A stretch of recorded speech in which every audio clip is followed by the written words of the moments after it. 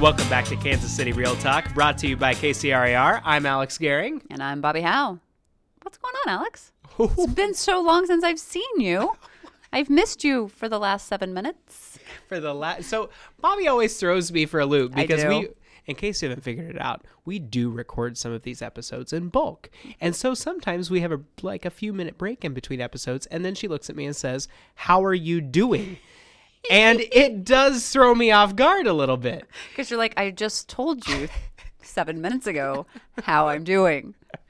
But how are you doing this 7 minutes compared to the last 7 minutes? Doing fine. I'm more caffeinated than I was before. So that's good. That's good. Yeah. Caffeine is usually a good thing for me. Yeah. Usually. I'm missing the sugar in my caffeine right now. And it's really, really sad. Because remember, we talked about on the last episode that I really like coffee with my cream and my sugar as opposed to cream and sugar in my coffee. And I just started today it's called the 10-day no sugar, no carb challenge. It's apparently a thing J-Lo and A-Rod are doing. J-Lo and A-Rod. I know, right? It's almost embarrassing to admit that part.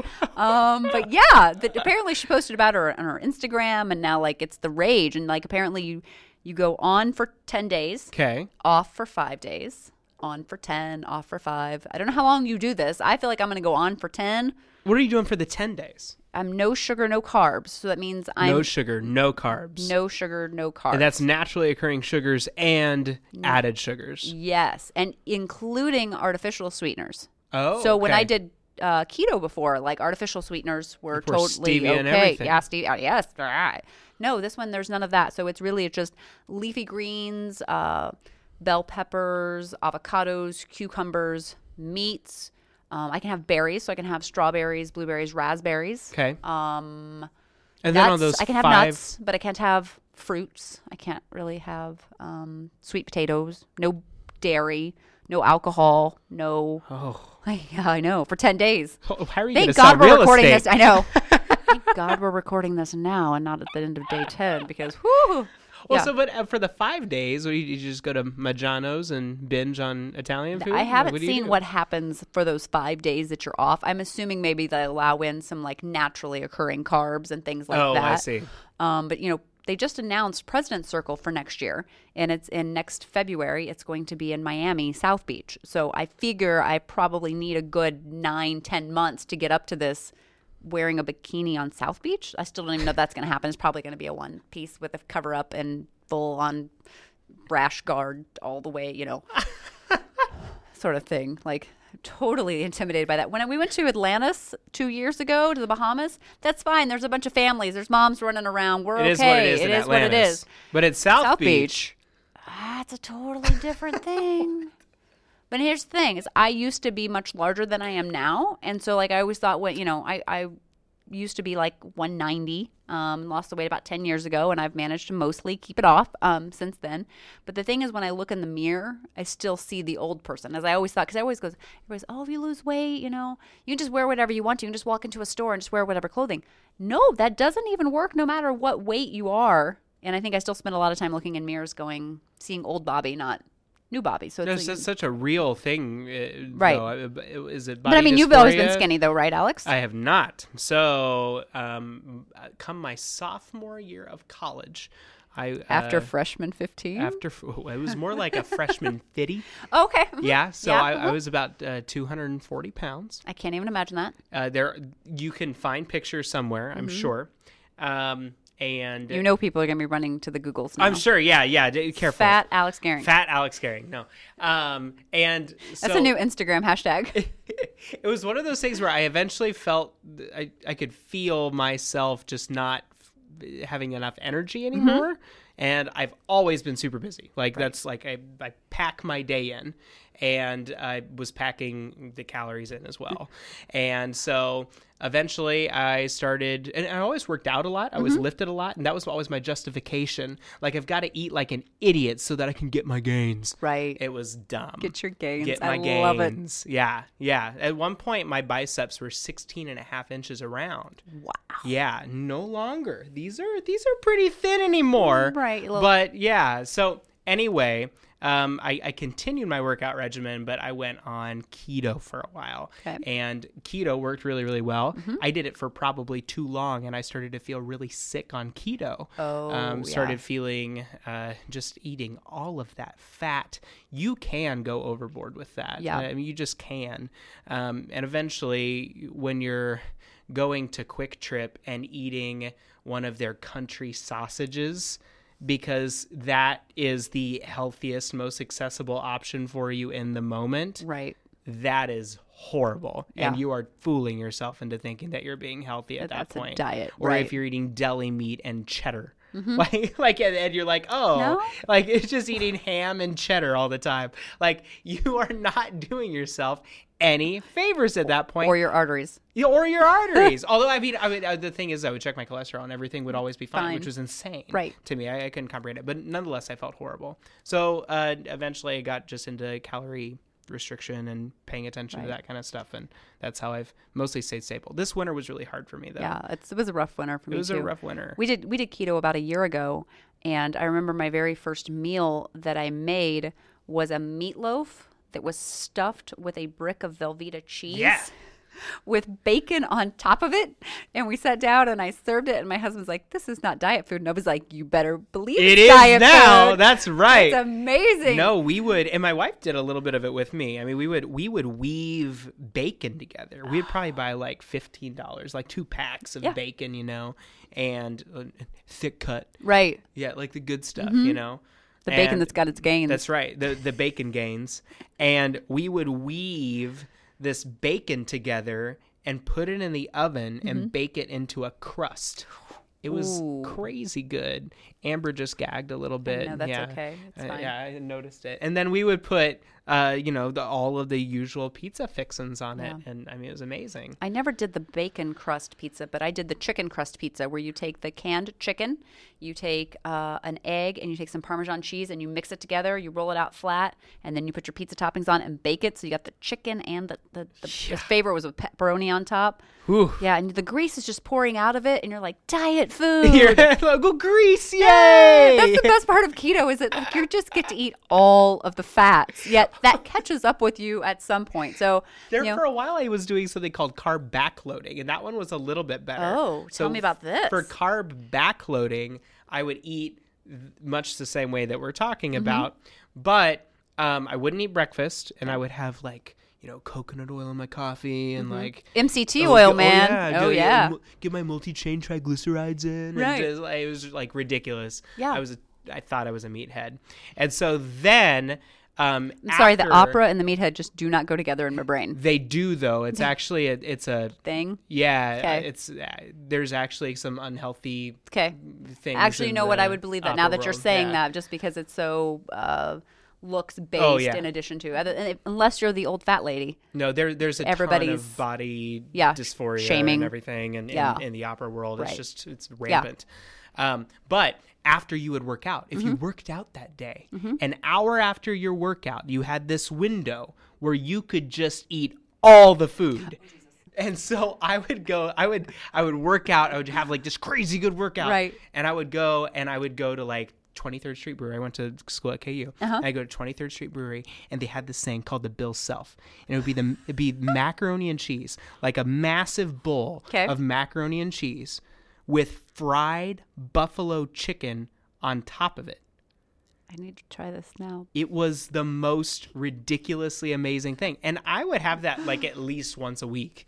Amazing. I'd work out and I'd run and go eat a Bill Self. And that's just a weird sentence in and of itself. Bill Self. Right. And this is horrible that we're having this conversation on day one of my 10 no sugar, no carb diet, because I'm like, well, that sounds amazing. Because over the weekend, I would have tried that. Because over the weekend, we had the Minsky's Joe's barbecue pizza. Me too. Yes. Did you put the pickles on it? I did. Yeah. I did. It was so good. It was so good with the pickles. was actually on Friday. It was amazing. It was really amazing. I think I still have some left over in my house. So last night is my final meal before starting all of this. I made white chicken enchiladas, which I haven't made in probably, at least 5 years.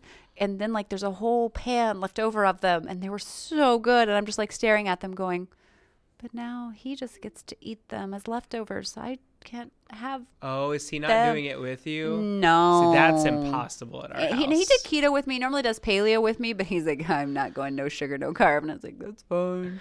I'll do this all alone by myself. Is he going to go to South Beach with you? Probably. His giver, they're zero. It's okay. It's fine. Plus, this is that time of the year that he's, lawn care, irrigation. He's outside all day moving around, so he can whatever he wants. He can just do whatever. It's funny you talked about that hour window that you had whenever you were, doing all that. My mom used to be a bodybuilder. Back in 1986, she was Miss Missouri in bodybuilding for the state. And the day of competition, she was at 3% body fat. And just an amazing thing. And I was an 8-year-old kid, and I had my mom in this skinny little bikini with the Swarovski crystals all over it, on stage, dancing to a Beverly Hills Cop song was her song to her, one of her routines. It was hilarious. But I remember when she came off stage that night, she ordered a large pizza. She had like the extra large Snickers. Like she was eating all of the things because she deprived herself. And now she didn't have like a 1 hour window, but it was, But I love that 1 hour window, you had to just put it all into you. All right. We probably ought to move forward and not just talk diet for another 30 minutes, though I think we probably could between the two of us. We have enough stories to tell. So let's see. Do you have a Bobby's book bit? Oh, I do have a Bobby's book bit. Yes, I do. Wow. Do we have a song for that? Do Bobby's book bit. I feel like the song changes just a little bit every time. And it's going to change every time. Yeah, I don't know what it is. So it's funny. I did that. So last week I was in Atlanta with my friend Maura. I was staying at her house. She had just moved to a new home. And in the middle of the night, her kitty cat sat outside her bedroom door and just all night long. I was like, poor kitty cat in the hailstorm. You are so good at the cat sounds. I know. I had a lot of expertise. You're a cat lady. I am not a cat lady. You're not a cat lady. No, how do you have expertise? I don't know. It's fine. Well, my son does. We went to Planet Comic-Con yesterday at KCR at the convention hall thingamajigger, whatever that thing is. And my child got something called a tentacle kitty. It's a cat head, octopus body. I swear to God, it's on the Facebook so you can see it. My kid has a tentacle kitty. It's cat and octopus. I'm not even making these things up. Didn't they make a James Bond movie about that? They probably did. This is not a living creature. It's not. Oh yeah, it's not. It's a stuffed animal. I should probably tell you that part. It's not real. It's a stuffed animal. Where is it at? Where is the Book of Faces? Come on now. This is Tentacle Kitty. His name's Cat Guru. Oh, it's actually kind of cute. Right? Cthulhu. Cat Guru. That's his name, Cthulhu. Cat Guru? What's Cthulhu and what's Cat Guru? You don't know about... Okay, we're on another episode. We're going to talk about Cthulhu, and we're going to bring Alex into the fold on Cthulhu. He's like he's a Loch Ness type character-ish type thing, but he's kind of looks a little bit like that. They make a cereal of him. My kid has a couple stuffed animals of him. There's a book. Speaking of books. BookBit. That's wow, we are seriously squirreling today. Wow. I don't like not having sugar. It keeps me focused. Anyways, I'm just kidding. So my book bit today, I'm going to do Cash Flow Quadrant by Robert Kiyosaki, who also wrote Rich Dad, Poor Dad. Most of you have probably heard of that. You may or may not have heard of Cash Flow Quadrant. So what I love about Cash Flow Quadrant is it's a really good way to characterize who we are in our world as far as employment. So it breaks everything down into a quadrant, which is 4 squares, in case you were following along at home. And in the upper left-hand corner, it's E for employee. And that just means that you have a job. If you go to the lower left-hand corner, that's an S for self-employed, which means you own a job. And then you move over to the upper right-hand corner, and that's a B for business owner, which means you own a system and people work for you. And then you move down to the bottom lower right-hand corner, which is I for investor, which means your money works for you. And what Kiyosaki talks about is that over on the left-hand side, your employee, your self-employed, that's where 95% of Americans are in their employment. And over on the right-hand side, your business owner and your investor, that's where 5% of Americans are. But it's also where 95% of Americans' wealth is. And only 5% is over on the employee self-employed side. So that if you truly want to have wealth, if you truly want to build legacies, you need to be over on the business owner and investor side. And, too often I talk to realtors and they view themselves as employees of their broker, which makes me want to smack them upside their head, and or they tell me they're self-employed. Sorry, you are a business owner. You are running your own small business. You are an independent contractor of your brokerage, and you need to start viewing yourself not as an employee or self-employed, but as a true business owner. Not enough realtors do profit and loss statements. They run budgets. They do all those things. We've talked about that in, business planning. We had Jen here.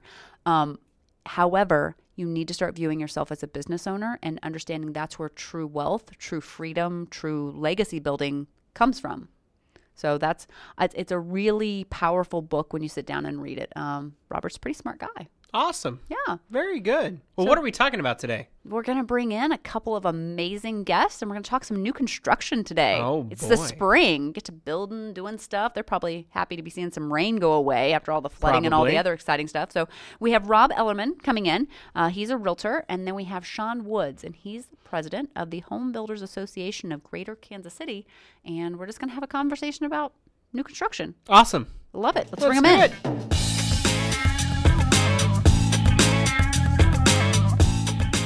Hey, Alex. Hey, Bobbi. Do you know why I love KCRER as much as I do? Why? It's because we are just completely customer-oriented association. Did you see what just happened just a little bit ago? Remind me. Okay, so we were between sessions, and Kip Cooper comes walking by, and I'm like, hey, Kip, you got any cake? And he's like, hang on. And he comes back, and he brings me this amazing cupcake with a big gumball on top. Kip, you're kind of in trouble with me right now. Right, because you didn't get a cupcake, but you didn't ask for a cupcake.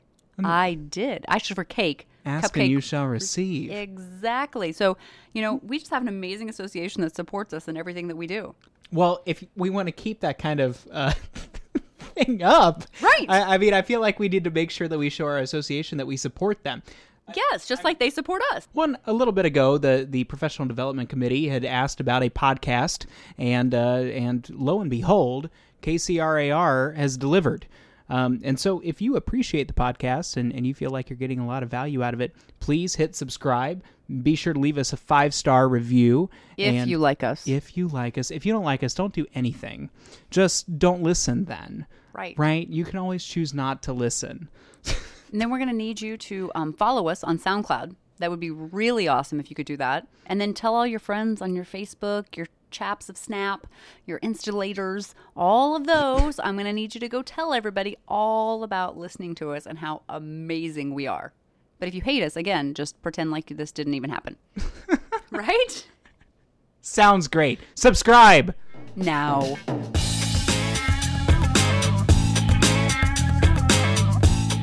Welcome back to Kansas City Real Talk. Bobbi and I are back with Rob Ellerman and Shawn Woods, the president of the Home Builders Association of Greater Kansas City. So, gentlemen, thank you for joining us today. We're so excited to have you here. Tell us a little bit about yourselves. Rob, you're a realtor, so tell us a little about you, your team, what you specialize in. Yeah, absolutely. So I have a team, and we've got 6 offices across the metro area. Actually just did some expansion down in Springfield and Pensacola, Florida. Awesome. So, Florida. Yeah, All right. Yeah, so I'm really trying to get that one up and running. Are you hiring? I got to spend a lot of time there. Yeah, every week I need to go down there and check on that office. That's for sure. right. Yeah, so we specialize in everything from new construction to resale. I have a team of about I think we're up to about 90 agents now. Wow. We're with Reese Nichols, and we have, on the new construction side, we probably have 40-ish subdivisions, 25 builders we represent. So, what percentage of your business is new home construction? So you told me there was no math. I know. Actually, That was no, him. I'm just That was him. Roughly. It doesn't have to be perfect. Jeez. No, I'm teasing. I've got those numbers for sure. We're still about 35 to 40% on the new construction side. Wow. Yeah, Wow. And 65% on the resale. So, yeah. So a big chunk of our business is definitely new construction. Awesome. Awesome. And Rob, how long have you been doing this? 22 years. Woohoo! Yeah. That's how long I've been licensed. So Really? There we go. I Yeah. love So it. we both Awesome. started around, 13, 14 years old? It was my 18th birthday. Yeah. So, Right. yeah. Literally was my 18th birthday. Oh, so, yeah, Yeah, so- yeah, I'm second generation. I had no choices. So, Yeah, one of those. Yeah, yeah. We got So I it. was 22. So I was an old man. So when we're I like the started, same yeah. age. It's fine. Yeah, we're good. Shawn, what about you? Current president of the Home Builders Association. Also have Ashlar Homes here in Kansas City. We build from Blue Springs to Baser to North Kansas City, all the way down to Spring Hill, Kansas. So lots of building going on right now. But Spring Hill, Kansas is my neck of the woods. Is it your neck of the woods? Is. Yeah, to me that feels like Oklahoma. I'm from Blue Springs, so it feels like you start that drive and you just keep on driving.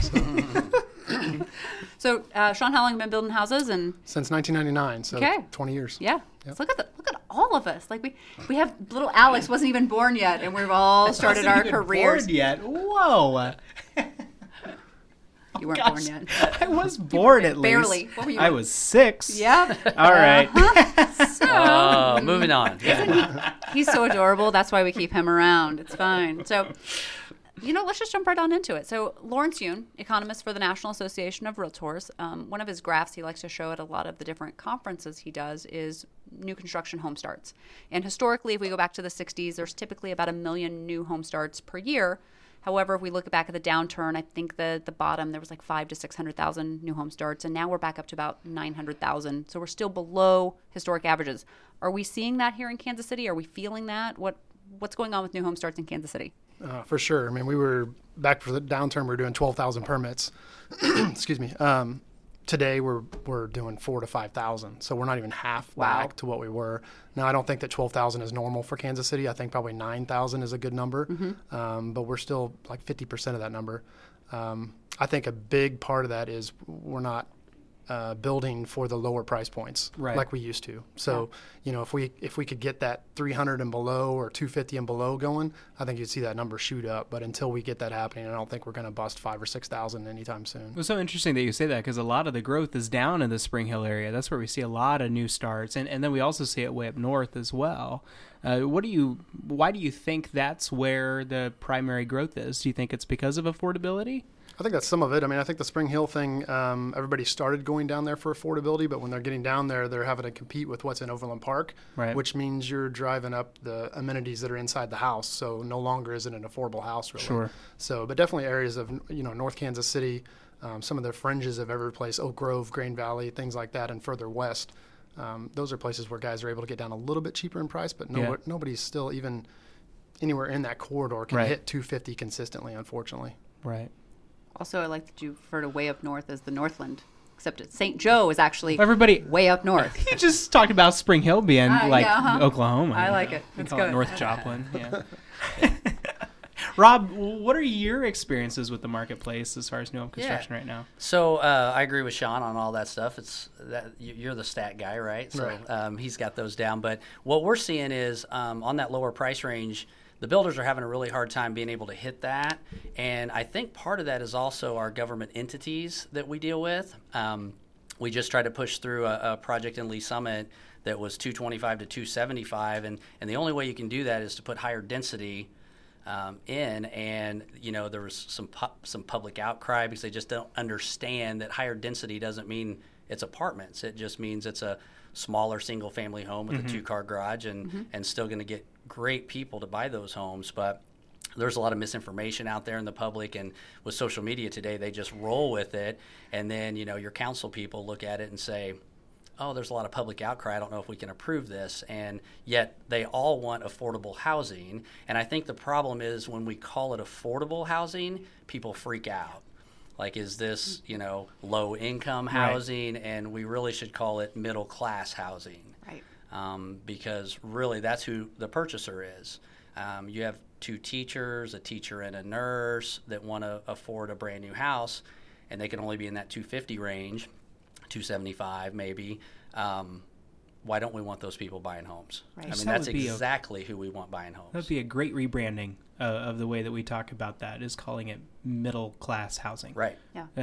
I wish that more people talked about it that way. Yeah. I think as soon as you throw out affordable housing, the public freaks out. You're right. And unfortunately, our council and stuff like that, they're voted in by the public, so they're looking out for their constituents, and they're trying to do the right thing there, and they don't, I think, understand and hold that we need them to say, hey, this isn't what you think affordable housing is, and you're wrong on this, and move forward. So we've had some problems there. Now we got the same project approved out in Blue Springs.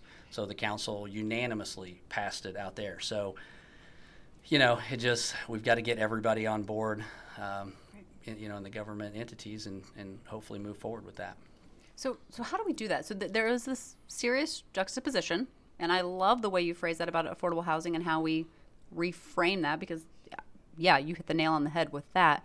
And yet this public outcry versus what they think it is versus what it actually is. I don't know that we know that, but how do we solve that? How do we come together? Is it town halls? Is it door knocking? How do we go about solving this so that we can actually make some progress where we need to make progress? Well, I think some of it is just them getting approved in Blue Springs is huge, because now they can get a project up in the air where people can actually see pictures of it. They can go drive it if they want to, and they can say, oh, wow, this isn't exactly what I thought it was going to be. But yeah, I don't know where that change came of all of us, that a house, in the mid 200s is something we don't want in our neck of the woods, which is crazy. I mean, communities like Blue Springs and Lee Summit were built on that type of housing, and they exploded because of it, because they had a lot of housing for the people that could actually afford it.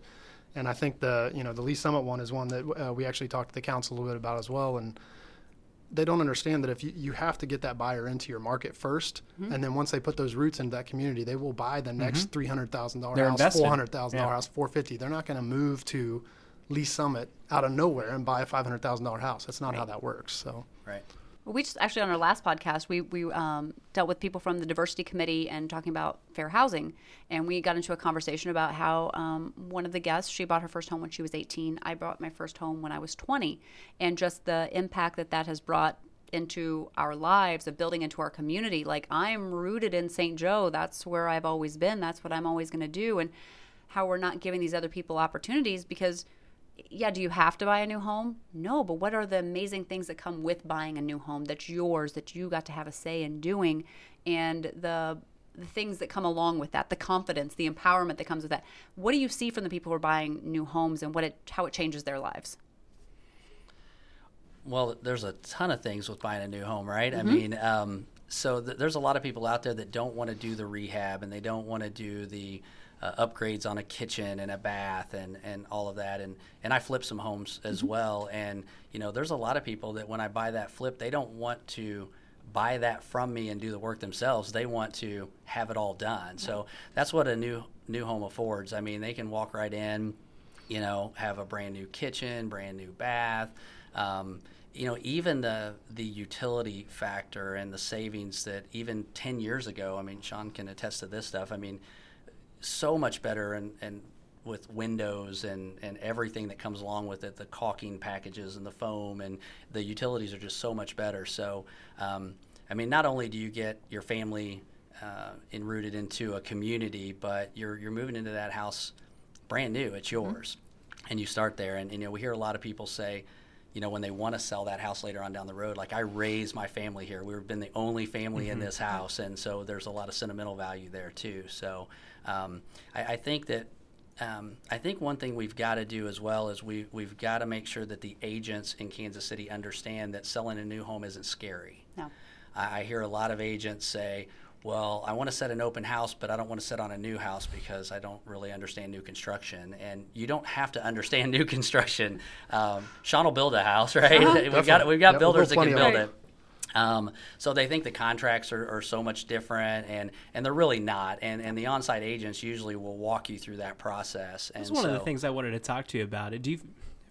I always feel like there is a bit of a disconnect between buyer's agents and the agent within a subdivision. Right. What do you call that? Sorry, on-site agent. On-site agent. Right. Yeah. So, sorry, the word went away from me for a second. So we there's always this. I feel like there's a little bit of. Sometimes there's some friction there. I feel like sometimes a buyer's agent doesn't really understand the process, and sometimes we're so used to being in this somewhat competitive environment and not working toward the same goal. Do you feel like that's a common issue? And if so, how can we improve it? Right. I think the resale agent that sells normally resale homes absolutely has that thought process. I see houses sell all the time in our resale division, and I think you never even showed our new houses in that same price range. Right. And I wonder why that is. And I think because a lot of times if you take a buyer out to a brand new house, they're sold. Yes. I mean, they see all the new stuff, and we've got, plugins that have USB ports in them, and, all the new fun stuff and the smart home stuff and all of that. So, yeah, there's definitely a disconnect there, and there shouldn't be, and that's the one thing I hope that maybe with this podcast we can get it out there that, the new home agents that are on site, they want the co-op agents to come in, and they want to help as much as they possibly can. And a lot of times they will fill out the entire contract, go over it with, the agent and their buyer, and really the process is super seamless on that side of it. So sometimes it's easier than doing resale. It's usually a lot less issues. Yeah, a lot of times it is easier. So, and we've had a ton of situations where an agent will pop in at the last minute, and we've had 4 meetings with the buyer and the builder, and many times we're like, hey, if you want representation, you have the right to that, so bring them in. And so we're very co-op friendly on that side of it, and so agents should definitely not be scared to come out and see us. Yeah, it always amazes. As someone who grew up, it's like a house is a house. Like, it doesn't matter whether it was brand new or everything is going to have its issues. It's all going to have its things. It's just a house. Don't be scared of it. Don't become scarcity. So Rob, you brought it up a little bit, but Shawn, tell us, what are some of the new trends in new construction right now? What are we seeing? I think you're seeing smaller footprints of houses. Okay. So people are going downsizing a little bit, but adding more amenities to them. So, I mean, even kids that are buying their first house for the first time have lived in an apartment that seems to have granite countertops, stainless steel appliances, some crazy fitness center and all that stuff. And that's what, when they come out to look at a new house, that's kind of what they're expecting. So, yeah, smaller, better amenities. Open floor plans obviously have been around for probably 6, 7, 8 years now, which is still, nobody wants that cut up house anymore. Right. But we're starting to see too some multi-generational stuff where either people are buying to live there forever, and so they're looking for something that they may be buying it at 30, 40 years old, but they're looking to live there till they're 70. So they want to make sure that it's large open doorways, different handicap accessible things, but also a lot of parents moving back in with them. Parent may live in the basement or the main floor, and the main family unit may live in the basement. So a lot of multi-generational stuff going on as well. What are some of those favorite amenities that are going in right now? You mentioned the granite. You mentioned the outlets with the USB. What are some of the favorite things that people are known for? If they do a custom built home, there's going to be overages. We're going to go over. So what are those things that they're just going a little over on right now? Granite has changed to quartz. Okay. So granite's kind of out the door. Quartz is in now. Everything's changed from taupes and browns to grays. Cabinets are painted usually whites or grays now instead of stained, which they were a few years ago, which give it about 5 more years, and that'll all change full circle back. They keep telling me brass is coming back. I'm fighting that. Brass has been back a little bit. Fight that hard. Light fixtures have all Can of a you sudden... guys do something about that? No. You can't stop it. Yeah. And it's actually not really a brass. No, it's like a gold. It's more of a gold. More ornate.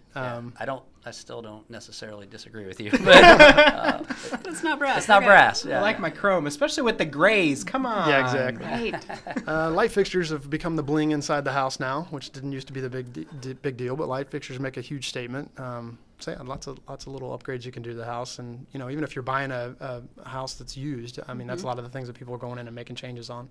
Are you seeing more home theaters, more fitness rooms, more things like that? People are going and adding, or making sure they have space to do? I don't do large custom homes. I'm sure in the large custom home market that is it. In our market, we're seeing more desires for an extra bedroom that may be an office, it may be a fitness room. It just has all kinds of multi-purpose that they can use it for. So something that they can transition Flex in and room. out. Yep. Got it. Yeah, flex space. Cool. So, Shawn, tell us a little bit about what the Home Builders Association does and who you guys advocate for and that kind of thing. So we try to be the voice of the housing industry to our members, but also to the public. So we like to advocate for, laws that are in home building favor, whatever they are, whether it be for a developer to not have stream setbacks quite as stringent so that they can get more production out of the land to be more efficient.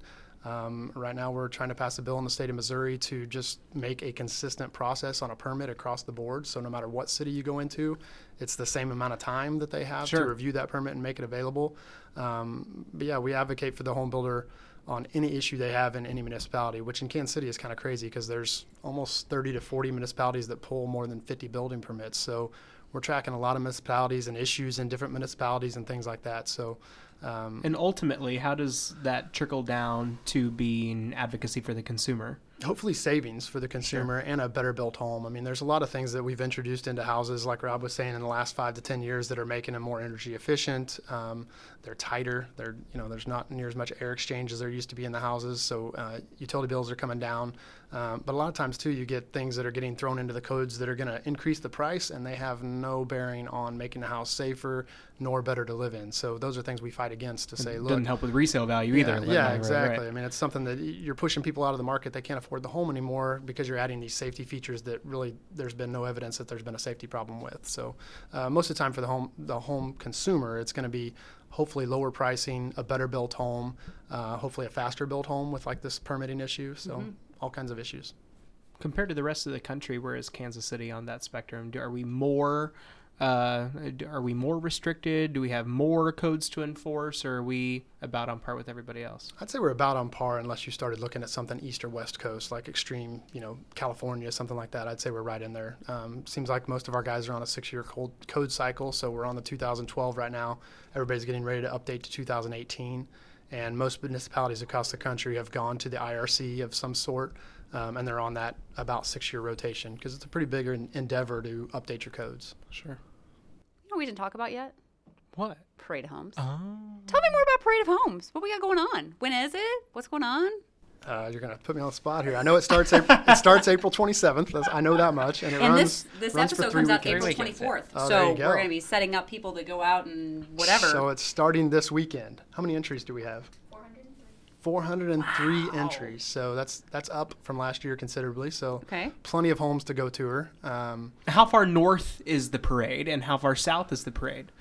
Like It's geographically, it's like long parade. Yeah, like this is worth the math test. It goes to the Northland and and the Southland. It goes to the Southland. Yeah. St. Joe has their own parade. Thank you very much. Oh, I see. I don't know that I knew that. We got our own Parade of Homes up there. That's cool. Well, I just figured 20. It was like, I didn't know if it was like the same St. Joe parade. has houses. We have new construction in St. Joe. I knew that. We don't live on dirt roads. Geez. It's fine. No worries. Anything special about the Parade of Homes this year? I don't know if there's anything new and special. It's just lots of price ranges. So like we've talked about differing price ranges, I know we go from anywhere from the low 200s to well over $1 million. So no matter what you're looking for, there's a house out there that you can find it. And it's a great time to go out and just check out what's new. I mean, like we talked about earlier, some of the new amenities. I mean, all those houses are going to have those new amenities in them where you can, take a weekend, take a couple weekends and go tour probably 50 to 60 houses and see everything you could want to see under the sun, I think. As realtors, we always get annoyed by the people that are just looky-loos. They just want to go look at houses to see what they should be doing in their own house. This is exactly what Parade of Homes is built for. Go look through there. Maybe you'll end up discovering you need to buy a new home. However, this is where you get your Pinterest ideas and all of that is go be a looky-loo at the Parade of Homes. You're not putting anyone out. You're making everyone excited. That's my favorite thing to go do is go see what do I need to add to my house? What am I not doing? That being said, do we sell more homes during the Parade of Homes? I don't typically. I don't know what your experience is, but normally a few weeks after you'll start to see a kick up in sales. Okay. Right. Yeah. We always say 2 to 3 weeks after you really start seeing the sales. But there's a lot of people that are in the marketplace 2 years from now that went through their first parade a couple years ago. So we tell our agents those are good leads and from an agent perspective, your client's going out looking. Yeah. Oh yeah. For sure. Yeah. They're there. You need to make sure they they have your cards in hand, and if they really get serious about something to hand off the card. But they're definitely out looking. So it's a great way to drive traffic for sure. Yeah. But it gets that conversation started in even their own head or with their spouse or significant other of what would it be like if we someday did that? And then usually what we discover is that in 4 years we'll do that. But like you said, in 2 years they're going to do it. Whatever timeline they give you, typically you can cut that in half, and you got to be right there at that right time, card in hand, so that they know that you're the reason why they need to be doing that. Right. Well, guys, it's been a pleasure. You did a great job, so thanks for coming in. Thanks for having us. Thanks for being on. Thank you. Thank you for taking time out of your day and coming all the way over here to the Johnson County for this. We know you're both busy guys, so you got to get back to Florida. So That's right. right. Yeah, exactly. Better go check on that. Thank you. Thanks, guys. All right. Thank you.